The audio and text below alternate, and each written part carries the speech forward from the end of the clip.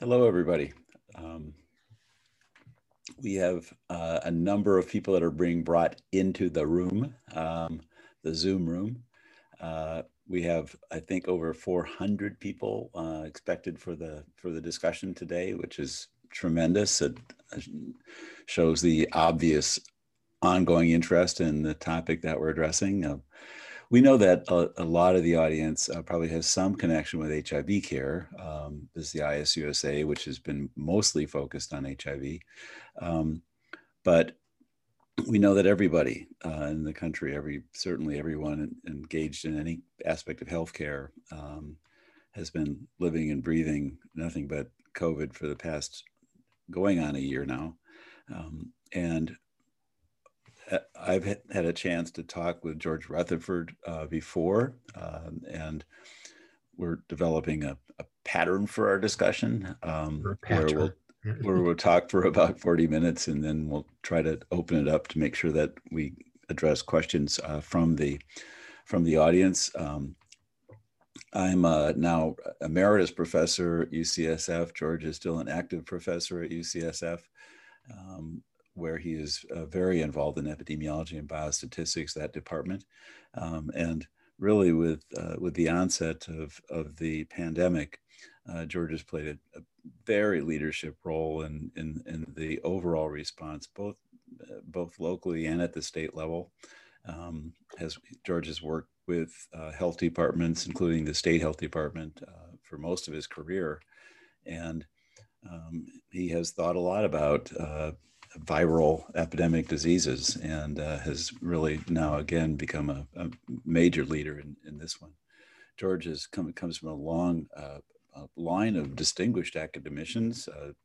One of his forebears was Nobel Prize winner, I believe. George, is that right? That's what I said in my child's chemistry class. It's not true. And one of my daughters did roller derby in Austin, and she was assigned number 106, and nobody knew why, but that's the atomic number. Ernest Rutherford, right? Okay, boy, is there still anything to talk about? You bet. Among the topics that I'm sure we're going to wander in and out of are the implications of the new variants. We're now finally getting the vaccine out there. I think many people are either relieved that they've gotten their vaccine or are expecting to get it soon, or hoping to get it soon. But as that happens, people are also watching the news about the new strains, the UK strain, the South Africa strain, the Brazil strain, and all sorts of reports about what that might mean for both the transmission of the pandemic, but also the disease that we're seeing, but maybe even more importantly, by the response to the vaccine. So, George, should we just dig into that to start this? We have also things to say about kind of what are the trends of the epidemic, and I know you have those numbers both for California, but again, this is a national webinar, so for the country. What do we see after the holidays? Do we see a surge? Are we really expecting this to go back down to where it was before we had the last surge? We want to talk about the effectiveness of vaccines, some of the newer ones that are coming out, and some of the challenges in implementation. But also, I hope we can talk about some of the successes in implementation too. And then I think as human beings, we worry about kids in schools. George is a pediatrician, so he's a fair game to ask questions about that. But George, why don't you start with what you think is kind of the most interesting twist right now, and we can just kind of vamp from that. Thanks, Paul. Thanks. It's great to be back with your audience, and I'm happy to be here. There are lots of twists and turns, and we could take off on any one of them. I think the first thing to say is that we're on the downslope of the third wave of the epidemic, both nationally as well as here in California and locally. That seems pretty consistent across the country. There are only 3 states that are not falling, which the last time I looked were South Carolina, Virginia, and North Dakota. Hawaii has never gone up or down, so that's pretty flat, but everybody else is falling, which is good. I think right now the disease is most concentrated in the Southwest, in Arizona, in Southern California. Those are pretty big areas, and I think that's kind of where we are now. Why is it going down? It's going down, one, because of naturally acquired immunity, especially in these highly impacted communities. As immunity goes up, not the R naught doesn't decrease, but the R sub E, the effective reproductive number, decreases, which is has a function the background level of immunity in a population. Ask, we hear different things about herd immunity and all that. Right. Yeah. What is the kind of the prevalence of immunity in the highest affected areas now? What fraction of the population do we know? I'd say probably in the parts of New York and maybe parts of East Los Angeles, it might be 40%, maybe 50%. Wow. It's really high. Yeah. But I think Los Angeles has had 1 million cases, 1.1 million cases, and has a population of 11 million. 1.1 million reported cases. So I think if you double it to take care of asymptomatic and underreporting, that's at 20% right now, right now. Yep. It's not evenly distributed. It's obviously mostly in east part of Los Angeles and South Central. So it's, there's quite a bit. And in parts of New York, they've reported it as high as 50%. So be that as it, and God knows what it is. So back to what you're saying. So God knows what it is on the Navajo Nation. In the Navajo Nation, for instance, it's probably really high there too. Yeah, but in those areas, that might be contributing to the decline. I think that's definitely contributing. We have vaccines going out, which are starting to contribute, and the drops will accelerate as immunity goes up. So a small incremental increase in the number vaccinated on top of all the people with naturally acquired immunity will accelerate it even faster, I think. So those are good things. People are wearing masks. Those are good things. Despite some scofflaw hotbeds that remain around the country, and some less than helpful government policies. So those are all on the plus side. On the minus side, we have we're going to start reopening schools, and I'm not worried about elementary schools. I am worried about middle school somewhat and high school. You've been pretty consistent, George, I think, from early in the epidemic with evidence that you've cited that the young children seem to be less involved in the transmission of this pandemic. Right, and now we have quite a bit of evidence from the United States as well. There was a large series that Duke published from North Carolina public schools that would suggest that there's a little tiny bit of child-to-child transmission.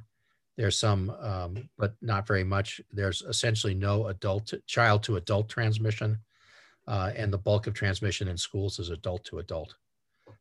Just like we're seeing in the hospitals and lunchrooms, right, where everybody, removes all their elaborate protection we give them and takes it off and eats sandwiches and shares sandwiches and stuff. What else is going to happen, right?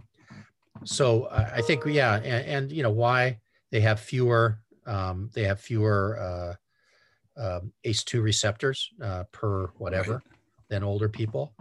They don't, their intercostal muscles aren't as developed and their diaphragm's not as developed. So they don't cough as hard. They don't expel as far. My favorite is that they're short. And so they're not coughing in your face, they're coughing on your thighs and stuff. That's my favorite mechanistic explanation. I've also heard speculation that maybe they have a high kind of background rate of exposure to other coronaviruses, not this one. And everybody kicks that around about whether there's cross-reactivity between the alpha lineage and the beta lineage of coronaviruses. There's probably some, but that may be. But I like the shorter one. That's my favorite explanation. I like it. And it's often told in the same breath, which I will do now, about where is it safest to sit on the airplanes. And there's this vision of Kevin Durant, who used to play for the Lakers and now who had this early on in April, and the vision of him walking up and down the aisle to get to the bathroom and like a rain bird sneezing on everybody. So the taller you are, the probably more infectious you are. But better you were a gymnast, maybe. Yeah. So the other, so that's one thing. I think schools are reopening, and I will remind people that the Pfizer vaccine is licensed down to 16 years of age. And so, we do have an opportunity to protect at least some high schools, at least three grades in high schools this spring, 16, 17, and 18-year-olds. But nobody's really brought that up as something to push on if you really want to reopen schools. I think it's, without that, it's going to be there's going to be a lot of kid-to-kid transmission, kid-to-family transmission, family-to-kid transmission. But basically, the proportion of kids that are infected reflects what's going on in the communities, and almost all little children acquire it at home. And so that's the second thing. So that's the second thing. That's okay, got going it. in the bad direction is whether we're going to have outbreaks from schools. And the third thing are the variants. And I assume we're going to talk about those in detail. Absolutely, yeah. Let me ask about the return of warm weather. There's been some thought that one of the things that has accelerated in the wintertime, maybe both in the 1918 epidemic and this one, have to do with people being more indoors during the cold months. It's, it's always nice in California, but I think it does get warmer in the summer and people do spend more time outside even here. But. Yeah, that's always part of influenza epidemiology. So you got to realize that influenza A is hugely transmitted in elementary schools. Those are huge amplifiers. Right. So whether it's warmer weathers or the kids getting out of school, I don't think anybody really knows the answer to that. Got it. We had a small article, and I'm not going to remember it's JID or CID, and I have to apologize to the editors that I can't remember, that one of my residents wrote as a review about warmer weather and SARS-CoV-2 transmission. It's probably more easily transmitted in the cold, but not a lot more easily. There was an outbreak in a communal bath, hot tub bath in China, for instance. So, that kind of like blows everything up at that point. But, it's all about distance. It's all about infectiousness. That's all that matters.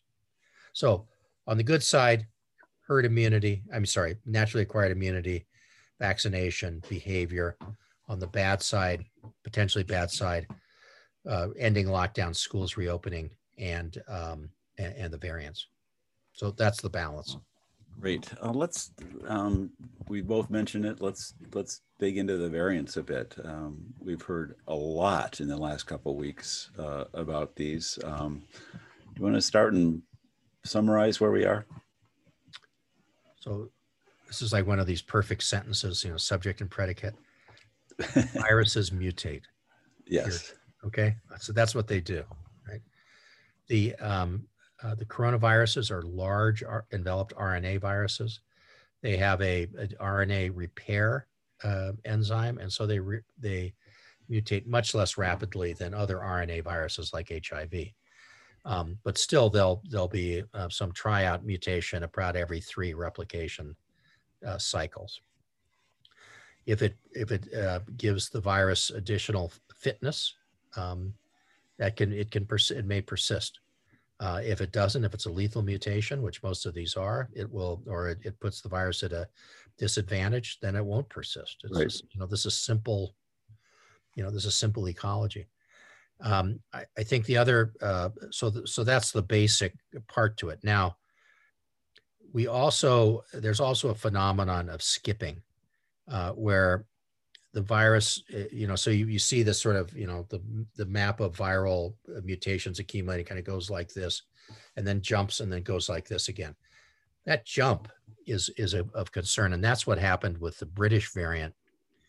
And that's either because it stayed in a patient who had prolonged carriage, like someone who was immunosuppressed, for instance, or for whatever reason carried the virus for 2 or 3 weeks, and then started to excrete again. Or it may have gone off into animals and come back.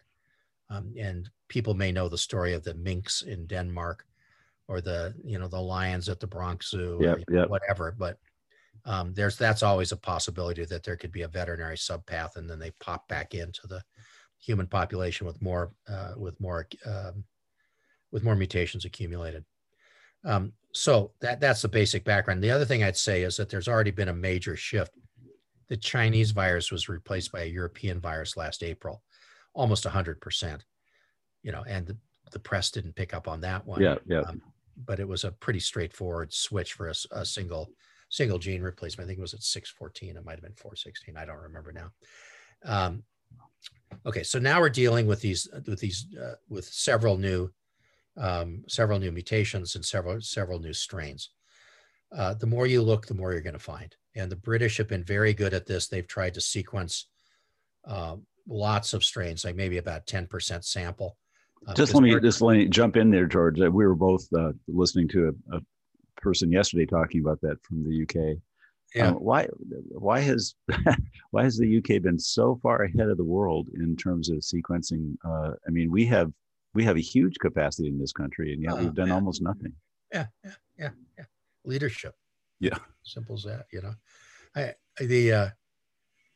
And when you start looking for these things, you're going to find them. They sequenced 25,000 when we'd sequenced 5,000, and we had 10 times more cases than they had. Yep.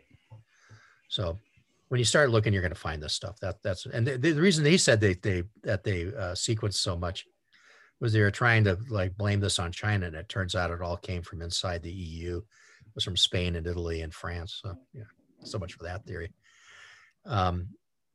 Anyway, there are several new lineages that we're dealing with, not lineages, but strains we're dealing with. One is the so-called British or UK variant, which is which has 23 mutations, some large number, like 17 of them are structural. And that's one of these things that was going along and then jumped and then kept going along again. That spread through southeastern England and greater London in December. And by the end of December was 20% of all isolates in the UK. And it seems to be spreading. There are a couple of hundred of these that have been identified in the United States.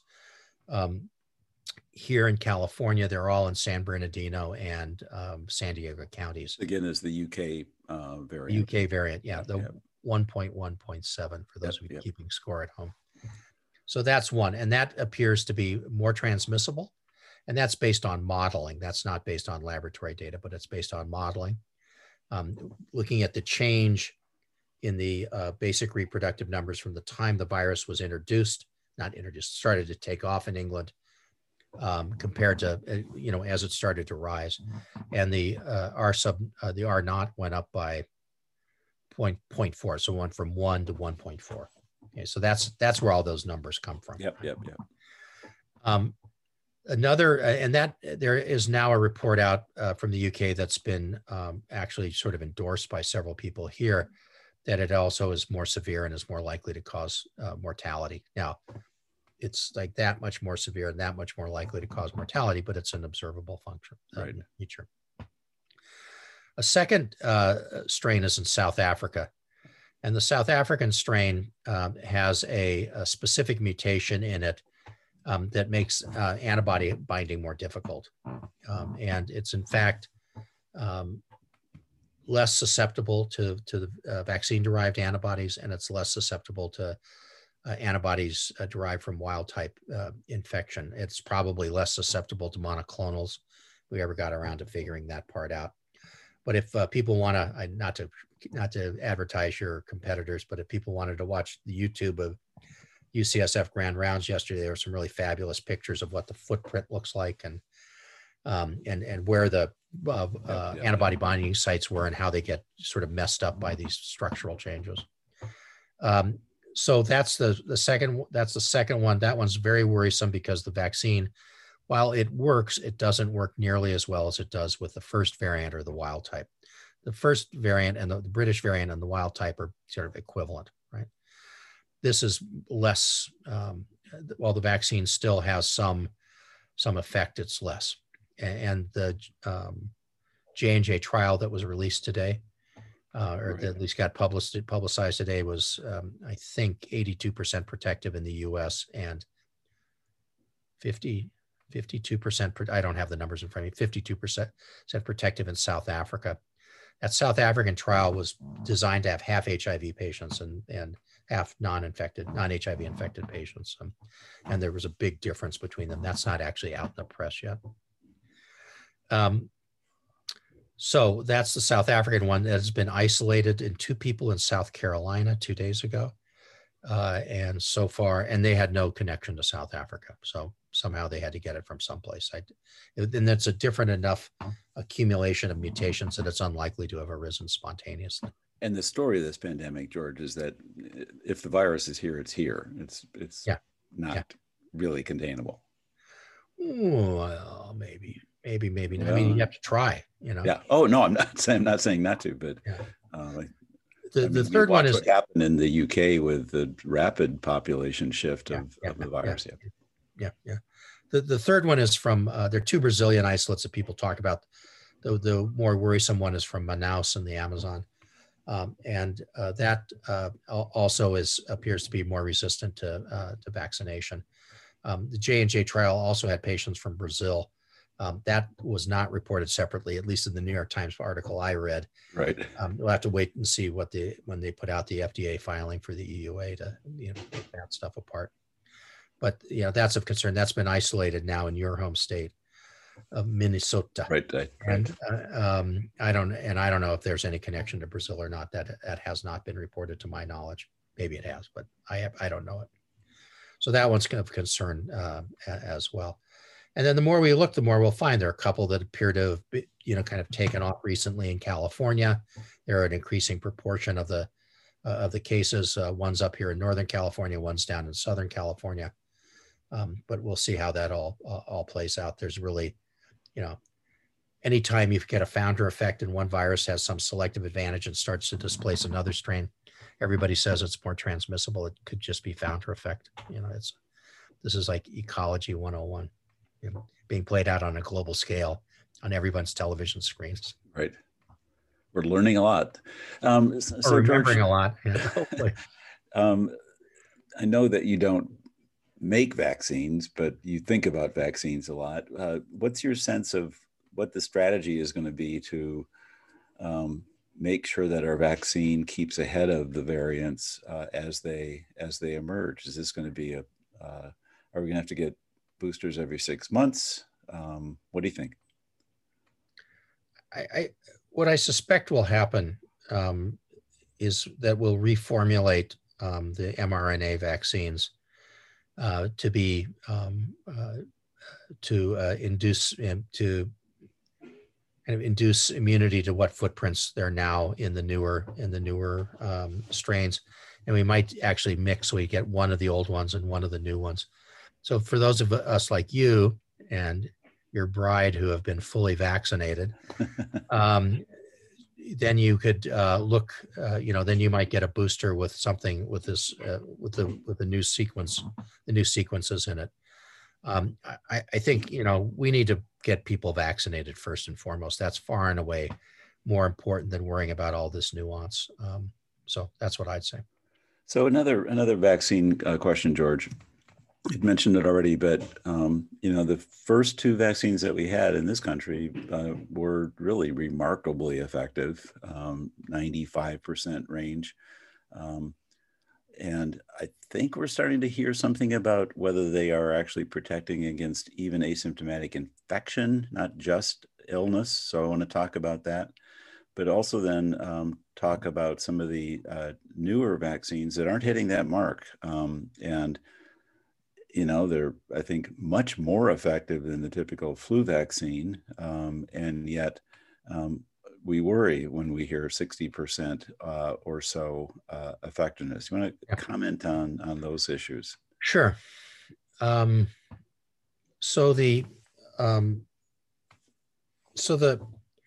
The mRNA vaccines are remarkably effective in 2 doses, but the trials weren't designed in a way to look for asymptomatic carriage, basically for asymptomatic infection.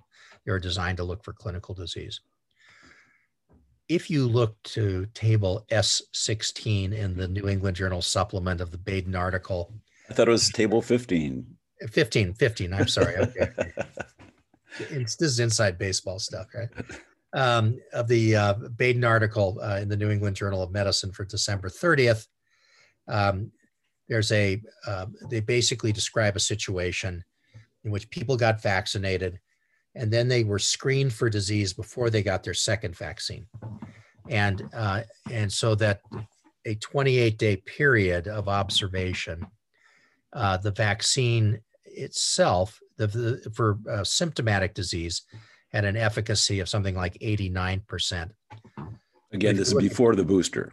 This is before the booster, right? Yep. This is to figure out if they've gotten infected in the intercurrent period. Yep. And if you look just for asymptomatic infection, and then you do and you do your own vaccine efficacy calculations based on algebra, not calculus. I got 62% vaccine efficacy for asymptomatic infection. Now that's with over a period of 28 days. God knows whether it continues on to 29 days or what. Yesterday when we were talking about it, Shane Crotty from the La Jolla Institute of Immunology or whatever it's called, said it's essentially preposterous. He didn't say preposterous, but he said it's incredibly difficult to believe that a vaccine with 95% efficacy wouldn't stop asymptomatic infection as well. So there you have it. Yep. Proof perfect. So, but that's that kind of little weird. So the follow-up studies that are going on now are looking for asymptomatic infection. So obviously that's going to be a huge story. And if we talk again on this kind of format, I'd hope we have some data to really toss, because obviously one of the issues, if you've been vaccinated, is, okay, who can I interact with? Can I gradually start opening up my pod? Can I sometimes forget to wear a mask indoors? And I think that's going to be a huge issue as we learn more about this. But I want to talk about the what I mentioned, the other vaccines that are coming out now that might not hit that high mark. What is that going to mean? Are they going to be used? Are there going to be strategies for improving their performance? So the Johnson & Johnson vaccine, which was had a press release today. This is right. This is like one step worse than preprint. I believe, and I think I have this number right, it was 79% effective in the United States and 52% effective in South Africa. Overall, vaccine efficacy was 66%. That's like way better than flu, way better than vaccine, way better. And it's up there with some of our, better performing vaccines like meninge, for instance. Yeah. So it's not the worst thing. The good thing about Johnson & Johnson is a single dose, and you can store it and transport it like other vaccines. It doesn't require, ice station zebra to move it around, right? So I think that has a real potential for use in lots of parts of the world. And this, we don't live on an island, right? Believe it or not, unless we're in Hawaii, then we do live on an island. We don't live on an island, and what goes on in Mexico heavily affects us. And so having a vaccine, they have a vaccines plan already, but having a vaccine that could be used in a country like Mexico or the Dominican Republic or something where there's a lot of back and forth, I think, helps a lot. The other thing about the J&J vaccine is that they're doing a trial right now that's comparing 1 versus 2 doses. And I would suspect when they do 2 doses, they'll get a higher efficacy. The other one that's they're also cheap. Some of these, is that right? Well, it's harder to be cheaper than 0. Yeah, right. That's what we're paying. Yeah. But, we have a little underwriting that's gone on that we'll pay for in our taxes, I'm sure. But yeah, it'll be a lot less expensive commercially, and it's a lot easier. It's so much easier to handle too. The other vaccine is the Novavax vaccine, which is just a protein. Right, so it's like hepatitis B surface antigen protein that we give for Hep B vaccines. Now it's got a fancy coating and blah blah, but that's basically a protein instead of So the mRNA vaccine, the mRNA gets into the cytoplasm, it goes to the endoplasmic reticulum, it makes proteins. The proteins are excreted and makes antibodies. The adenovirus vaccines, DNA vaccine. That's the J&J. That's J&J. That's AstraZeneca. Right. That's the Russian vaccines, the Gamaleya, the Sputnik. that puts the DNA fragment into the cell's nucleus. It produces proteins. It produces mRNA. It goes out to the ribosomes. It makes spike protein. It gets excreted. The antibodies see it.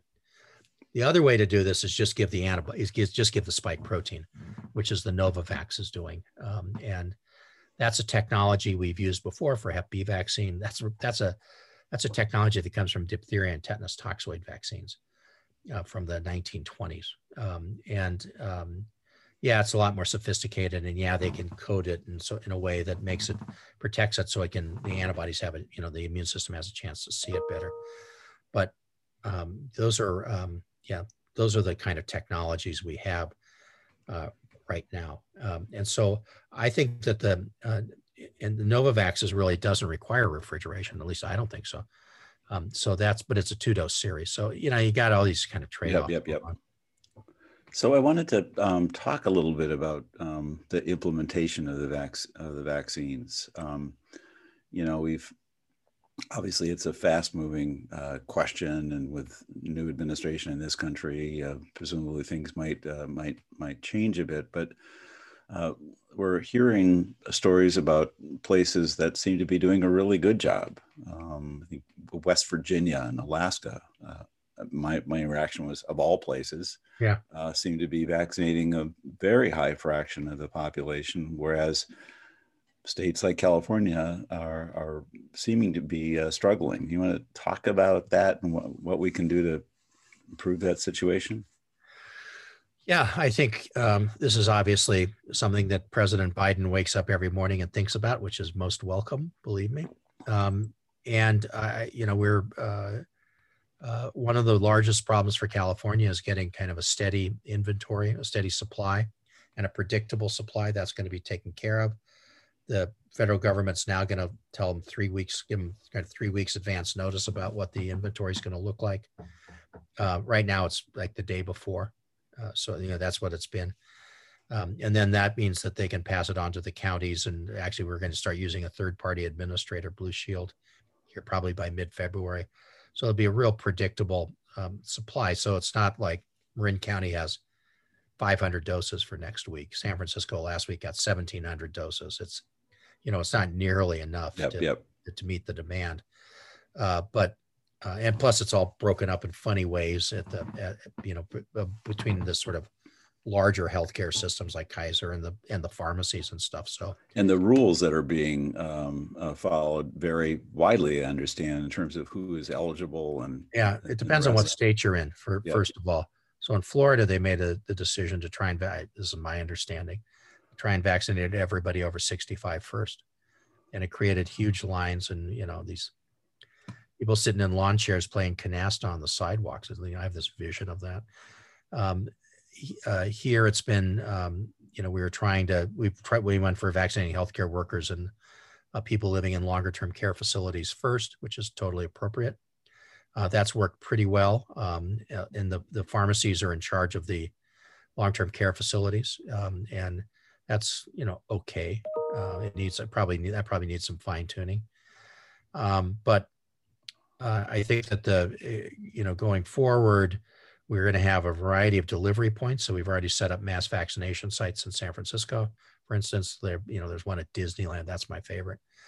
So they're going to do 5,000, 10,000 a day at some of these bigger venues, and then set up smaller ones around town and try and, there's a real kind of tension between trying to get as many people vaccinated as possible with age-based criteria or risk factor-based criteria or whatever, versus trying to go to where most of the transmission is, geographically where most of the transmission is going in. At least here in San Francisco, we're trying to do it both ways at the same time. So another topic we touched on earlier in our talk today, but want to come back to, because I know it's such a issue for so many people, are the schools and kids in schools. And so you mentioned that short little kids don't transmit it very much to tall people or whatever. That's a theory. That's not my theory. Right. But I wonder if now that we have vaccination, if some of the issues couldn't be at least mitigated by making sure that all of the adults in the schools are getting their vaccinations, and whether then the teachers presumably could feel a bit safer about going back to in-person classes. You want to talk about what's happening with that? It's complicated. That, you know, we've tried to push teachers out in front so that they can get vaccinated first in the, you know, kind of tier 1B, at least that's in the California system, after we've done the healthcare workers and long-term care facility residents. And it's, you know, but it's you know, with the collective bargaining makes it more complicated. You know, people want real assurances. This is concrete thinking. You know, they want all the kids to be screened. They want, you know, this, they want lids on them. Here, they want lids on the toilets for non-existent, you know, fecal oral transmission. Right. It's like, you know, it cascades, right? I think getting them vaccinated and having some sort of sentinel surveillance system among students would go a long way towards obviating risk. I think that the risk is going to be very low in elementary schools. And I know California has a big push to bring elementary schools back, although the bill to pay for all of it is stalled in the state legislature. Again, I think the risk for middle schools and high schools is much higher, and we have lots of evidence of middle school and high school outbreaks from around the world. But again, there is this indication for Pfizer that you can go down to 16 years of age. And I think that's something we need to be looking at if we really want to try and bring high schools back online. Is there any reason why, I mean, I know that trials are designed with a certain age bracket, but our experience in other vaccines, is there really any reason to think that the vaccines wouldn't be safe and effective in younger kids as well? The shorter you are, the better they work, right? Is that the corollary? Not really. I mean, the trials now are 12 to 16-year-olds. Nobody's starting trials below 12. I'm not quite sure why. I would have thought that was a sort of no-brainer. But you know, maybe the thought is that you're going to allow transmissions, you know, occasional transmission in younger children and some naturally acquired immunity, which is the way that the alpha coronaviruses work. And in fact, there was a large outbreak. The influenza outbreak of 1890 may, in retrospect, have really been a coronavirus outbreak from a cow. Wow. And the way that went away was that after a large number of deaths in adults, it became an endemic disease in children in whom it wasn't particularly pathogenic. And that's one of the alpha coronaviruses we have today circulating, one of the 4 that we have circulating. So there's some, you know, there's some reason to think that we might be able to avoid having to vaccinate lots of children. But. Great. And we're getting to the time when we're going to open it up to questions from the participants out there. And we have some, I've got a list of who's on the call, and it's really fun to watch. And I hope we hear from some of my friends who are on the call. But maybe the last thing, kind of lighten it up a little bit, toss you a softball here, is how many masks should I be wearing? Was 1 enough? 2, 3? It depends on how you wear it, Paul. You know? I mean, just under my nose, I think. Yeah, right? yeah. You know, watching this football on TV makes me cringe, actually. You know? They're always pulling them up and pulling them up. I think, you know, you've been vaccinated. At least that's what you were telling me before we started. Yep. So, you know, I wouldn't be, we want to way out, be crazy. If I were 85 years old and walking around places where there's a lot of transmission, I'd wear 2 masks. But what I'd really make sure I'd wear before I wear a second mask were glasses. You know, there's you know, the respiratory epithelium extends to the conjunctiva, and that has all the receptors. My new favorite study is a Chinese study that looked at all the COVID patients at a single hospital, inpatients at a single hospital in a different city in Hubei province, not Wuhan, a different one. And people who had myopia and wore glasses more than 8 hours a day had a 13-fold lower risk of being admitted as COVID patients. So you got to protect your eyes. So when my kids fly back and forth, yeah, there you go. I've got mine there on. You go, Mr. Peepers. Yeah.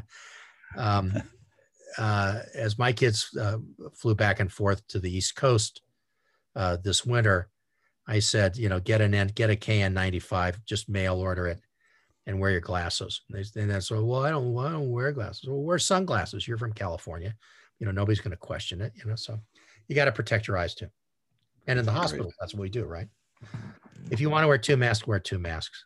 Just don't wear the KN95 underneath it and then the surgical one over it because it tenses at the side.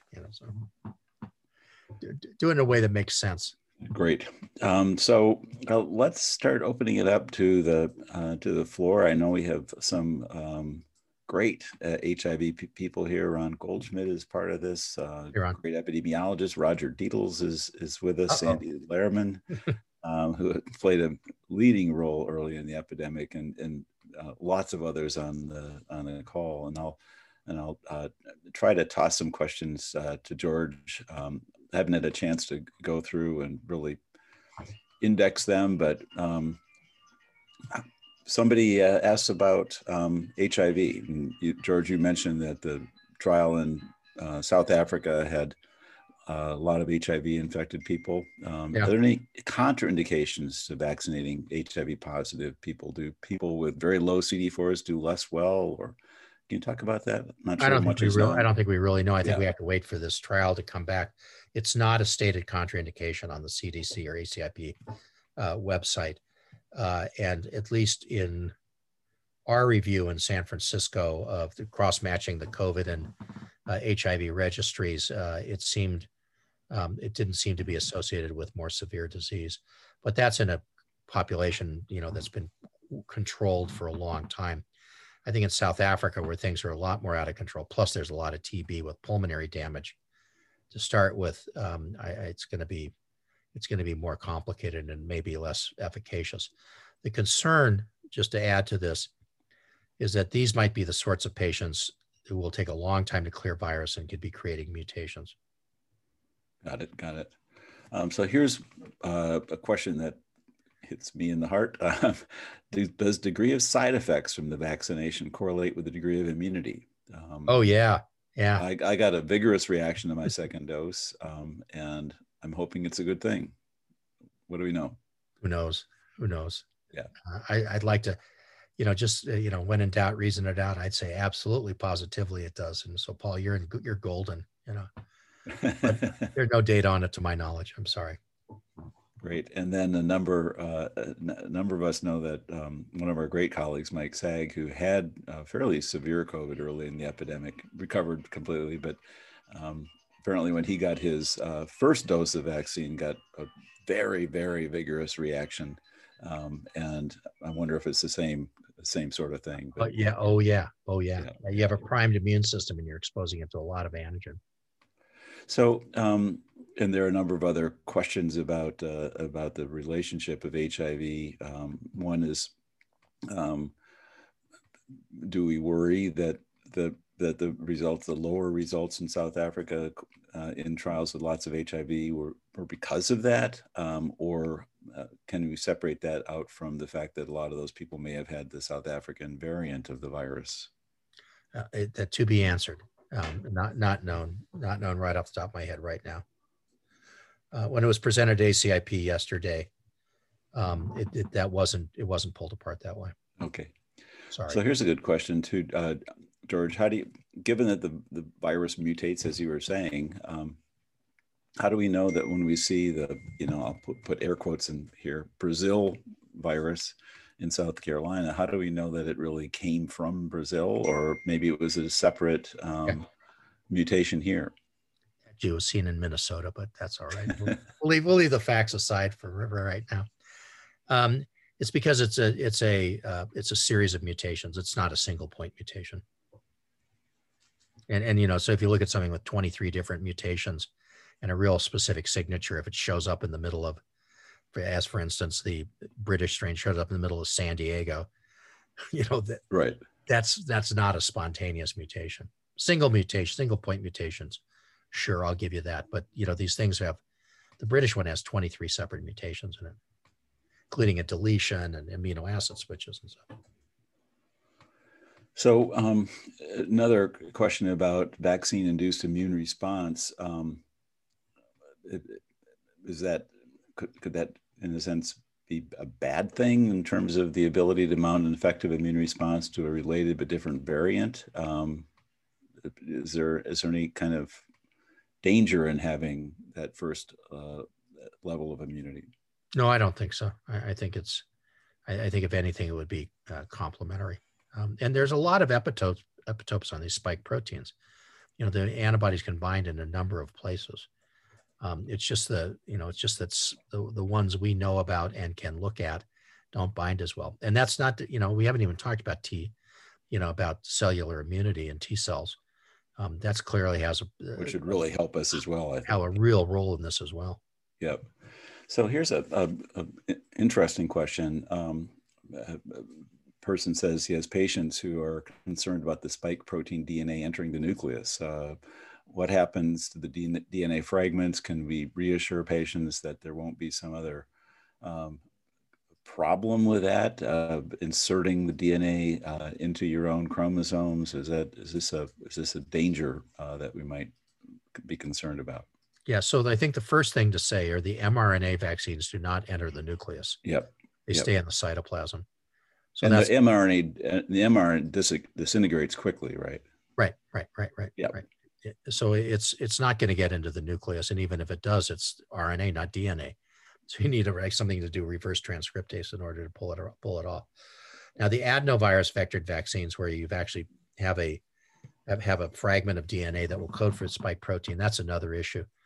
We've used the technology for Ebola virus vaccine, so it's been around for 6 years. Now, vaccinating people in ring vaccinations in the middle of the Congo in a civil war may not be the world's cleanest clinical trial with long-term follow-up, but those are intercalated into DNA. And as long as that cell remains alive, it will be, it'll be producing the viruses and may have some longer-term effect. But those cells don't reproduce themselves because they're dysfunctional, because they become little virus factories. So they got to, so the ones that replace it shouldn't have the insertion. So here's a question. I violated some basic principle of molecular biology there, but I was a class. We'll hear about it later. So here's a question from a clinician who says she has patients on immunologics, which are now increasingly common and have all sorts of interactions with the immune system, wondering about the vaccine. Any problems, any questions about that? Yeah, there was a really good review in, I had to give a talk for a group that was worried about autoimmune hepatitis and primary sclerosing cholangitis and Crohn's disease and IBD. And so I looked this up, but there's a really good article in the Cleveland Clinic, whatever that's called, Cleveland Clinic something, about vaccination of patients with a variety of rheumatologic diseases, not only with this vaccine, but with a bunch of other vaccines. And it refers to a European Rheumatologic Association or something like that, series of guidelines, and it references those. That's the most complete set I saw. There's certain things that I'm going to use made up words here that sort of inhibit B cells. And I can't remember the name of the drug, but it starts with a T and ends with an AB, like or something, or steroids, and there's a lot of kind of art to, when do you time vaccination versus, if you're giving something every 6 months, you want to time vaccination. So you're vaccinating right at the end of that cycle of the immunosuppressive drug, and then you can get a response, and then you give the next dose of immunosuppressive drugs, or do you lay out a couple of cycles? Right. It was way over my head, but way complicated. But there are a couple of rheumatologists on the panel who sort of explained it all away. But there were these two references in Cleveland Clinics and then the European Rheumatologic Association that had really clear guidelines on this. So a question about, we've heard talked about a lot in the news with concerns about the quantity of vaccine that's available. Any talk about prolonging the dosing interval for the second dose vaccines, and is that worth thinking about or not? It's worth thinking about if there's a shortage. the British have made this was another thing that this guy talked about yesterday. The British made the decision that they'd save more lives if they gave everybody one dose than as opposed to trying to hold off, hold it back some for a second dose. I don't think we're quite there yet. I think we have enough supply to do both. But it's if you are pressed, you can space it. And CDC finally came out the week before last and said, yeah, in certain circumstances, you can give this up to second dose up to 4 months later. And you can actually flip between the Moderna and the Pfizer vaccine and vice versa. I was going to ask about that as well, right? If you didn't have any. So, I mean, based on zero data, I might add, but that's what they've said. The problem with vaccinating and then waiting 4 months is that you have sort of extra 3 months that you haven't really pushed the immunity up to the highest level. Right. But when you asked me before about asymptomatic infection, the other part of that was it gives you an idea that experiment, when you give in one vaccine, you wait 4 weeks and then give the other vaccine, and what's happened in the interval. If there was 89% protection against symptomatic infection after a single dose, but that's only within a 28-day period, and it's really only between days 15 and 28, right? Because it takes 2 weeks to get up the protective levels. To get something, right? To get something, yeah. So it's a very narrow piece of data, but that's what it is. And so I think it probably does work, but I kind of like to stick to the trials myself.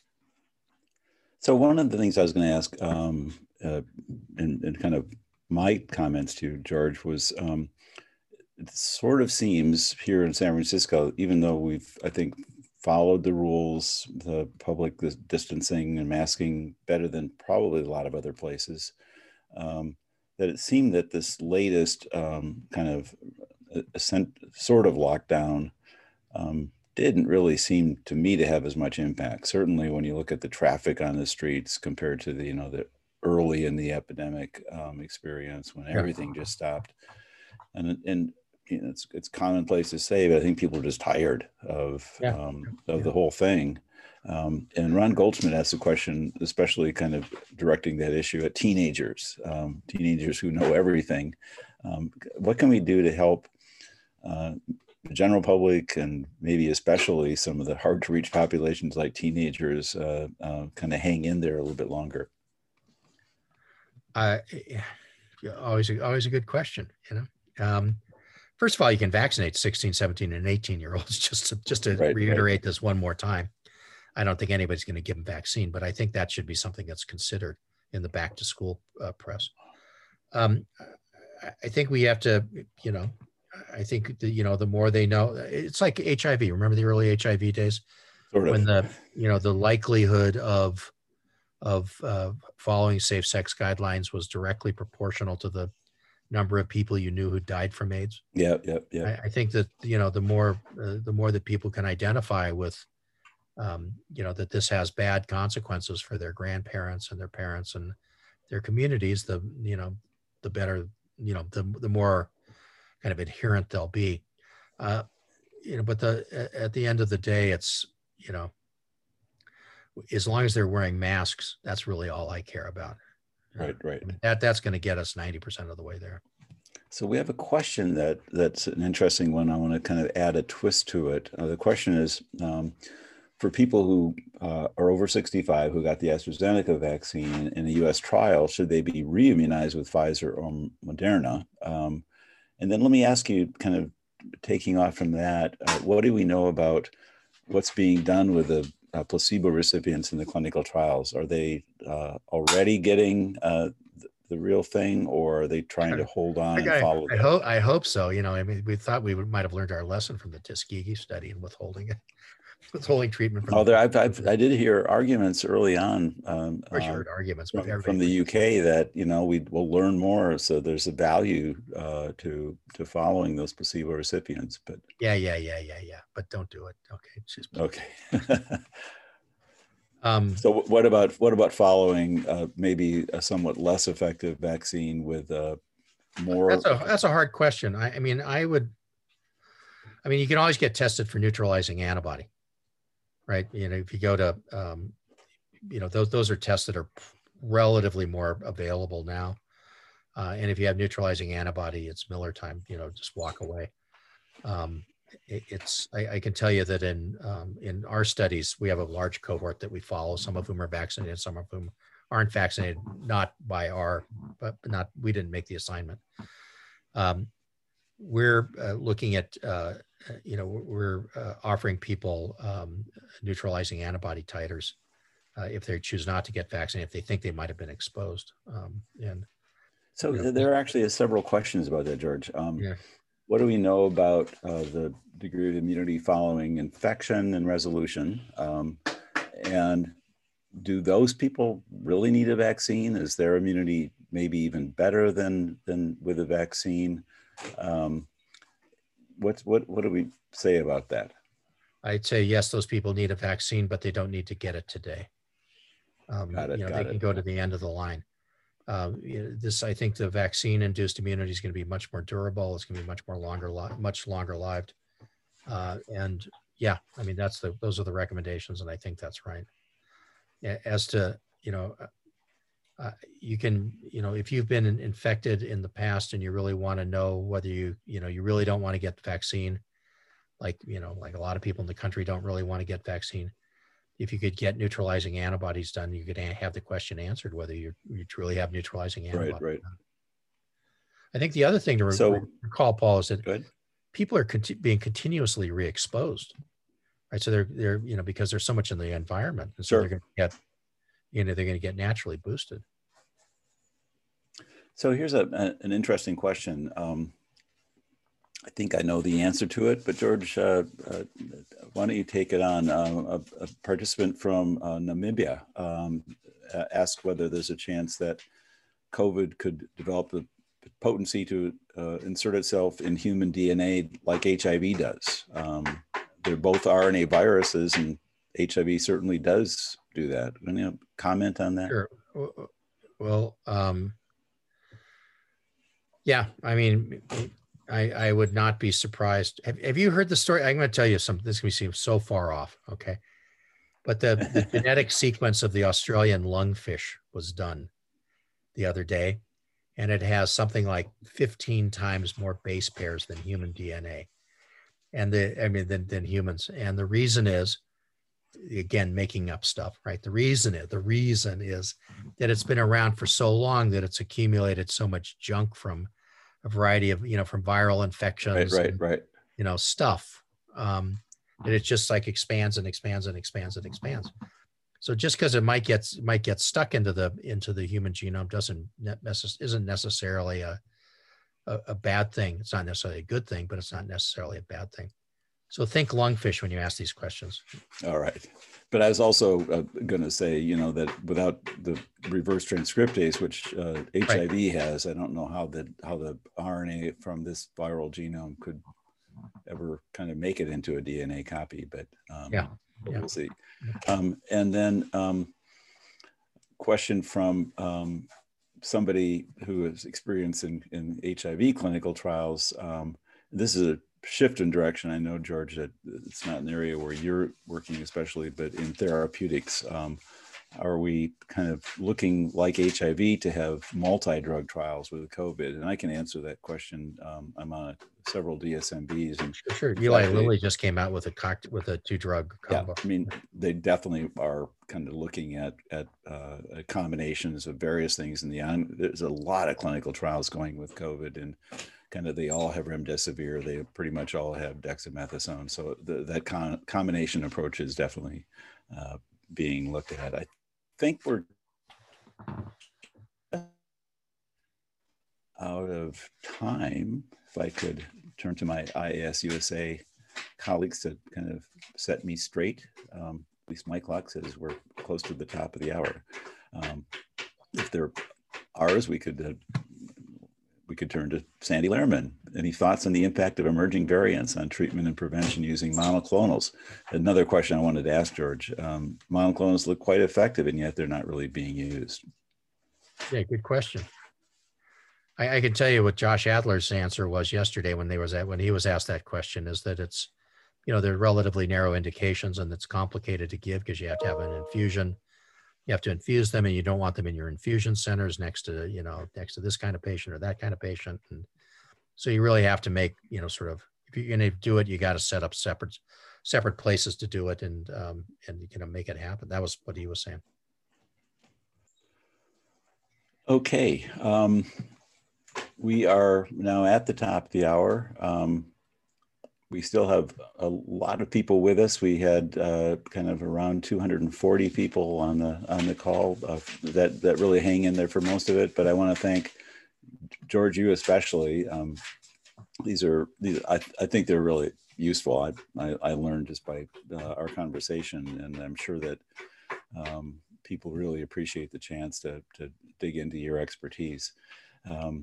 We will do more of these. iasusa is dedicated to keeping doing these. We have a lot of dialogues and webinars going on. Here is on the screen that you can see the web address. So and if you have questions, hold on to them, and we'll get to them maybe at our next conversation, George, when we know more about asymptomatic infection following vaccination. So. But I also want to thank the staff at iasusa, Donna Jacobson, Jose, Michelle, and the others who are just great at organizing these events, and to all the people that participated. So thanks a lot.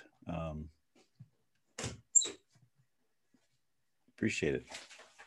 Thanks, Paul. Yep. Bye-bye. You stay on for a sec, Paul? Can we talk for a sec? Yeah, okay. Is that your back?